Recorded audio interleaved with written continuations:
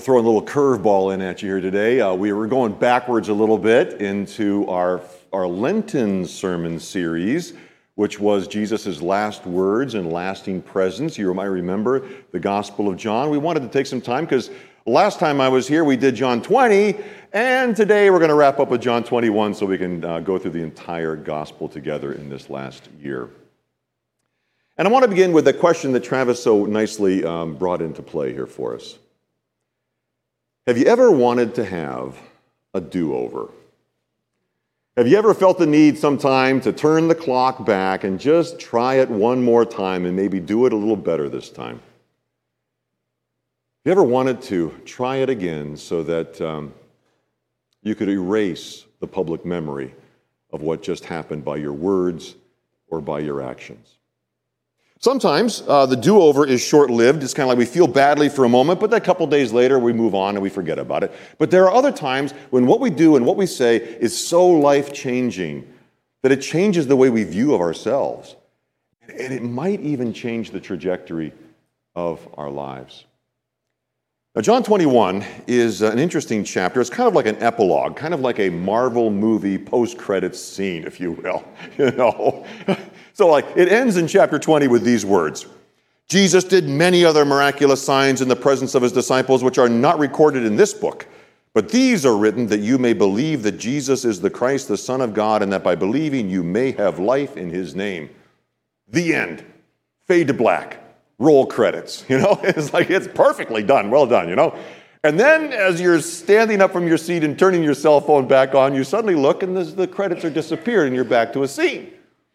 Because there are some things that the gospel didn't quite answer yet.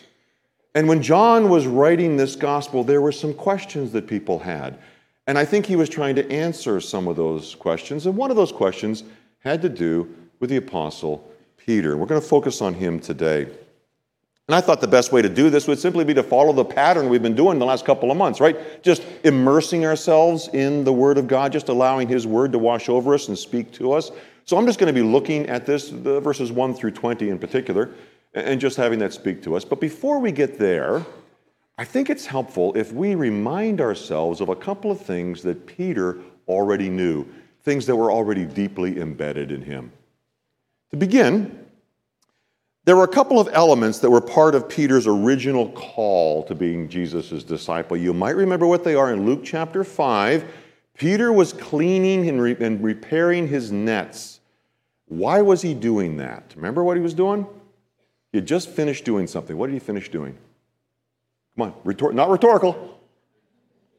He was fishing, right? And was he fishing all day? Was it at the end of the day, or was he fishing all night? He had been fishing all night long. He had caught nothing. He was repairing and cleaning the nets. Jesus came in, large crowd, put him in Peter's boat, push him out a little bit. Jesus finishes his teaching, and he tells Peter, go and put your nets out in the deep water, and you'll find some fish. Peter says, well, Lord, we've been out there all night, and we've caught nothing. But if you say so, we'll go do it. He sets his nets down, and he catches such a huge amount of fish that the boats begin to sink. And somewhere in the midst of that moment, he comes up with a self-revelation, something new about himself, that he comes very honest before Jesus, and he falls before Jesus and says, Lord, depart from me. I am a sinful man. Let's keep that in our heads for a little bit. Jesus then calls him to follow. So secondly, of all the things, the less than perfect things that Peter did with his life, like cutting off Malchus's ear or not able to sustain walking on water, having Jesus call him Satan and saying, get thee behind me, of all the less than perfect things that Peter did in his life, what do you suppose was the thing he regretted more than anything else? What do you think? The denial. I think it was the denial. That's the only thing it mentions that Peter went out and wept bitterly after that. I think the event changed the way he viewed himself, and I think the event held the risk of changing the trajectory of his life. And one final detail to add to this, something that we don't necessarily catch all the time, but we know that aromas can trigger memories, right? So for me, when I first cut the lawn in my home on Pathway Lane years ago, I'm just cutting the lawn. Don't even think about it. There was one section of the lawn that had some ground ivy in it. Didn't even know it existed. Ran my blade over that thing, and it exploded in the most beautiful aroma that just had me stop. I had to turn the engine off and just stand there for a minute because it took me back to when I was 7 years old, playing in my grandparents' backyard under their big maple tree because this ivy was all throughout their backyard. And I just stood there, and I was a little boy again. It was that powerful. Because the smells are powerful, and when they are connected with a visual cue, oh my goodness, they can dominate our thinking for a season. Now, on the night in which Jesus was betrayed, in the early morning hours, when there was a chill in the air, Peter went and gathered with Jesus' accusers to warm himself around their charcoal fire. And then when the rooster crowed, Jesus looked right at Peter. Peter looked right at Jesus. They made eye contact, and Peter went out to weep bitterly. My guess is when we smell charcoal, we think of a cookout. My guess is Peter had a different reference in mind. Okay, with these three things in mind, let's just read the text together. I'm going to make comment along the way as we go. It'll be on the screen behind me, so you can read it there, or it's on your lap. I'll be reading from the New Living Translation. John 21:1. Later, Jesus appeared again to the disciples beside the Sea of Galilee. And this is how it happened. Several of the disciples were there. Simon Peter, Thomas, nicknamed the twin, Nathanael from Cana in Galilee, the sons of Zebedee, and 2 other disciples. Simon Peter said, "I'm going fishing." "We'll come too," they all said. So they went out in the boat, but they caught nothing all night. Now, we don't know why it was that Peter wanted to go fishing, but did you notice the definite article in front of the boat? They didn't get into a boat. They got into the boat. Whose boat was it? I mean, was Peter feeling so badly about his performance as a disciple that he was being tempted to go back to the thing that he thought he could do well? Was this Peter's familiar boat? His familiar gear? They fished all night and caught nothing. So the sun was beginning to rise. The stars in the eastern sky were beginning to disappear. There was enough light to make out the shoreline, but not enough light for clarity as to what was there. Verse 4. At dawn, Jesus was standing on the beach, but the disciples couldn't see who he was. He called out, "Fellows, have you caught any fish?" "No," they replied. Then he said, "Throw out your net on the right-hand side of the boat. You'll get some." Now, that wasn't too unusual because oftentimes somebody on the shore had a different view of the lake. They could see activity of a school of fish, perhaps, that the fishermen couldn't see. And so oftentimes you get people from the shoreline calling in to say, "Try it over there, friends. I think you can find it there." And so we read that they did. And they couldn't haul in the net because there were so many fish in it. And the disciple Jesus loved, that's John, of course, the author of our gospel, the disciple Jesus loved said to Peter, "It's the Lord." When Simon Peter heard that it was the Lord, he put on his tunic, for he had stripped for work, jumped into the water and headed for shore. The others stayed with the boat and pulled the loaded net to shore, for they were only about 100 yards from shore. When they got there, they found breakfast waiting for them. Fish cooking over a charcoal fire and some bread. It was early morning. There was a chill in the air. Peter, wet and cold, made his way to the familiar warmth and smell of a charcoal fire. And I'm quite certain that as he made his way toward that fire where Jesus was sitting, his eyes met his Lord's eyes. They got to see each other again. The sight, the smell, the moment, the chill, it was all so painfully familiar. Now, right there, we see that Jesus was being a gracious host who had prepared a meal for his disciples. And we all remember how back in that day and age, sharing a meal together was the deepest form of communion, of connection that one could have. And so by his very action, Jesus was reassuring his disciples that he wanted to continue his relationship with them. Nothing was broken, nothing was changed. But I think for Peter, all of these circumstances were pointing to his one major failure, and he had that in his mind. Verse 10. "Bring some of the fish you've just caught," Jesus said. So Simon Peter went aboard and dragged the net to shore. There were 153 large fish, and yet the net hadn't torn. "Now, come and have some breakfast," Jesus said. None of the disciples dared to ask him, "Who are you?" They knew it was the Lord. Then Jesus served them the bread and the fish. This was the third time Jesus had appeared to his disciples since he had been raised from the dead.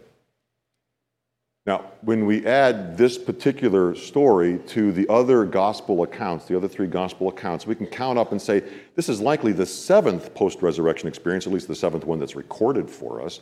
But John says this is the third time that Jesus appeared to his disciples as a group. And he's doing it for a very specific reason. This is a private encounter that he has crafted for them. And this is where it gets really interesting. Notice at this point the use of Peter's formal name. Whenever anybody uses our formal name, it gets our attention, doesn't it? It's like when the pastor uses our formal name as we're standing in front to say our vows as we're getting married. It's the judge using our formal name as he or she is pounding the gavel to give a judgment. It's when our parents would use our formal name as children, and we knew it got our attention. And I think that Jesus is trying to get Peter's attention here. Verse 15, after breakfast, Jesus asked Simon Peter, "Simon, son of John, do you love me more than these?" And I always think of Jesus' hand sweeping towards something when he said, "more than these." What was he referring to? Peter had just gone fishing, back to his old ways. Was Jesus' hand sweeping toward the boat? Pile of fish, the nets, and the gear? "Simon, son of John, do you love me more than your old vocation? Do you love me more than the comfort and security that something that familiar brings?" Yeah, maybe. But remember, it wasn't that long ago that Peter was the one who boldly proclaimed that everybody else in this room, in the upper room, everyone else in this room might deny you and run away from you, but I never will. That's just another way of saying, I love you more than these guys do. "Simon, son of John, do you love me more than these men do?" We don't know the point of reference Jesus had in mind, but Peter knew. "Yes, Lord," Peter replied, "you know I love you." "Then feed my lambs," Jesus told him. Jesus repeated the question, "Simon, son of John, do you love me?" "Yes, Lord," Peter said, "you know I love you." "Then take care of my sheep," Jesus said. A third time he asked him, "Simon, son of John, do you love me?" Peter was hurt that Jesus asked this question a third time. He said, "Lord, you know everything. You know that I love you." Jesus said, "Then feed my sheep." Jesus asked 3 times, one for each of the betrayals, each of the denials. That's not coincidental. And I think there may also be something here in the words John chooses that we can only translate as love.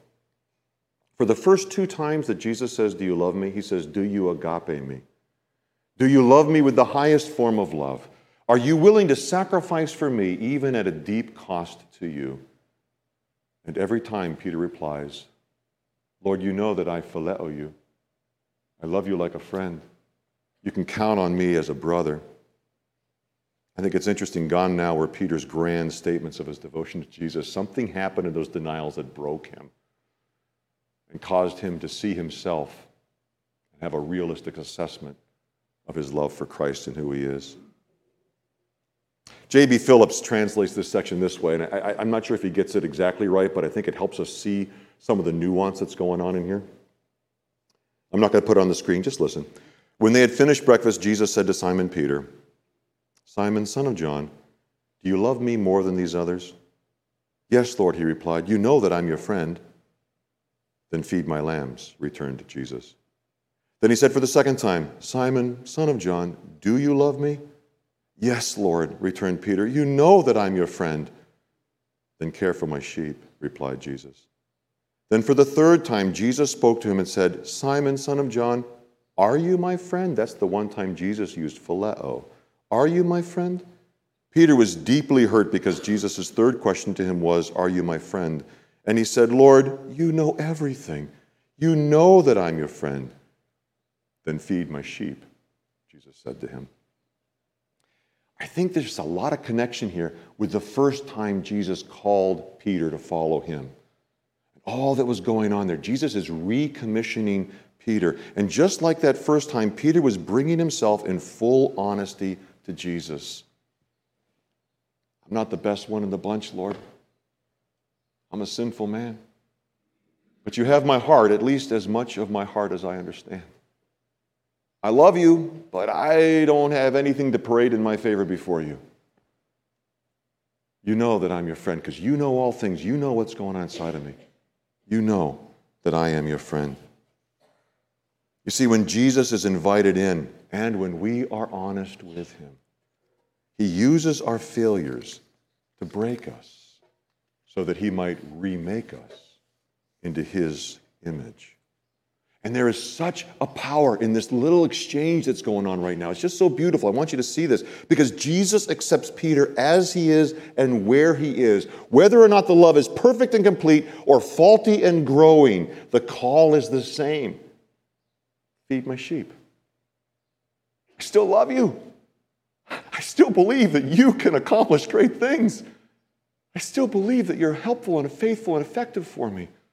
Feed my lambs.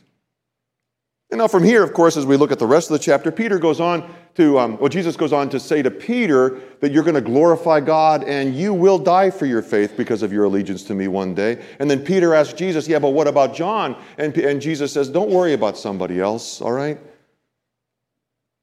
You are to focus on how you follow me. Don't follow with regard to how others are doing it. So Jesus said to Peter, as for you, follow me. Don't worry about what's going on. As for you, follow me. In many and various ways, we all fail our Lord. John 21 gives us the assurance that our God is the do-over God. He's the God of second, third, and 50th chances. He does not hold on to a grudge or respond to us based on some kind of mistake we made 20 years ago. When we come to him in honesty and ask for forgiveness, the forgiveness is complete. And if he's not holding on to that failure, we don't need to either. Because when we bring our failures and our regrets to Jesus, he uses them to form us into his people of greater humility and deeper faithfulness. But that journey always includes some level of pain. Scripture says that Peter was hurt because Jesus asked him the third time, do you love me? I don't know why the hurt. I don't know what the source of the hurt was, but I do know that anytime a dislocated joint is popped back into place again, it hurts. That's part of the healing process. That's part of what's necessary in order for that joint to find strength and healing and be effective again. So don't be afraid of the pain of that moment. God uses it to heal us and strengthen us. Okay, let me take a chance. Let me take a risk here a little bit today. Climb into your imagination with me. We're going to do a little thought experiment. All right? You can close your eyes if you want to. If your kids are with you and they're rambunctious, keep your eye open a little bit maybe, Look out the window if you want to. That's cool too. But in whatever way is helpful for you, climb into your imagination. And I want you to be thinking about a perfect day. It's a perfect afternoon. Whatever fits right for what perfect means for you. And you are sitting out in a field with Jesus. And he brought a picnic lunch that is just the perfect picnic lunch for you. And you guys are having this great meal together, a marvelous conversation. It's delightful and warm and wonderful. You look and around you in this field are all the things that you hold to be dear and precious to you. In this field is every one of your family members. Those that you remember that have gone before you, those that are young that are coming behind you, the ones that you care about so much, they're all in this field. In this field is your vocation, the thing that you have given your life to. In this field are all your possessions, things you've worked so hard to accumulate over the decades, the things that are precious. In this field is also your health and your recreational activities. These are the things that bring life to your life. These are good things. These are God's gift. It's traveling, or it's sports, or it's something else, or it's golfing. These are all good stuff. In this field is your status, which you work so hard to attain as a reputation for your life. In this field is your authority, the ability to get things done, and your ability to control your environment, to control your investments, to control your life, to control your time, to control your day, to control your health. And for some people, this field also contains success. Because you're very afraid of failure and you don't want that to happen. You're holding on to the success. And for some people, it contains failure. Because you're so afraid of success that you choose to hide in the shadows and not take the risk. This field is filled with the things you hold on to and don't want to surrender. Now imagine as you're having this marvelous conversation, there comes a lull in the conversation, as every healthy conversation has, a lull. And you look up and Jesus is smiling at you with a very gentle and loving look on his face. As you hear him use your formal name and you watch him stretch his hand out, he says, "Do you love me more than these?" Can you see what he's pointing at? Do you see what he's referring to? Knowing that he fully accepts you and loves you as you are, go ahead. Let him know your answer, but be honest with yourself first, and then be honest with him, because he knows you fully. You don't have to pretend to be somebody you're not with him. He knows you. And that might mean that your best answer right now is, "I don't know, but I hope so." It's okay. Whatever your answer, just take a moment and whisper it to him. And as you do, be aware of the emotions you're feeling right now. Because those emotions are signposts that point to the thing that Jesus wants to transform or Jesus wants to strengthen in your life. Skepticism, shame, guilt, anger. He wants to take those and transform them so that more and more he can strengthen joy, acceptance, forgiveness, love. Be aware of the emotions you're feeling. And as you speak to him, take a moment to listen, because if you do, I think that you will hear him reaffirm his love for you and his trust in you, that you can feed his sheep. And that's what he's going to say to you. Feed my sheep. Take care of my lambs. Some of those sheep, they're not in the flock yet. So share the gospel with whomever you're with. Tell them the good news of Jesus. Some of those sheep are badly malnourished for whatever reason, some kind of thing that happened earlier in their life, something that they're doing in their life, a distraction that's in them. They're malnourished and they need you to come alongside of them. Those sheep are in your family. Those dear lambs, they are in your neighborhood. They are in this congregation. They are in the network of relationships that you already have. Those lambs are in the next generation, the one that's coming behind us, the one that desperately needs you and me to come alongside and help them navigate these choppy waters of adolescence. Feed my lambs. Be it little or great, take the love and the faith that you do have and feed his sheep. Don't worry about what the Lord's going to do in and through somebody else. As for you, follow me, he says. Don't worry about the different distractions, the vocational things, this and this. Your call is to feed his sheep, to follow him with who you are and what you have today, because you are fully restored, and he will do the rest through you. Would you please pray with me? Lord Jesus, I'm struck by how chapter 20 concludes with that call to believe. No matter who we are, we can find life in Christ. Chapter 21 concludes with a call to follow. No matter how badly or how often we've screwed up, you love us, and you want to be with us, and you trust us to represent you in this world. That just blows my mind, Lord. Lord, would you give us a clearer picture of who you are? Would you give us a humble and accurate assessment about who we are? Would you give us the faith we need to follow you with what we have? You are our only hope in life and in death. You are our only confidence. We know that you will never leave us or forsake us, and so we turn to you and cling to you alone. In Christ's name, amen.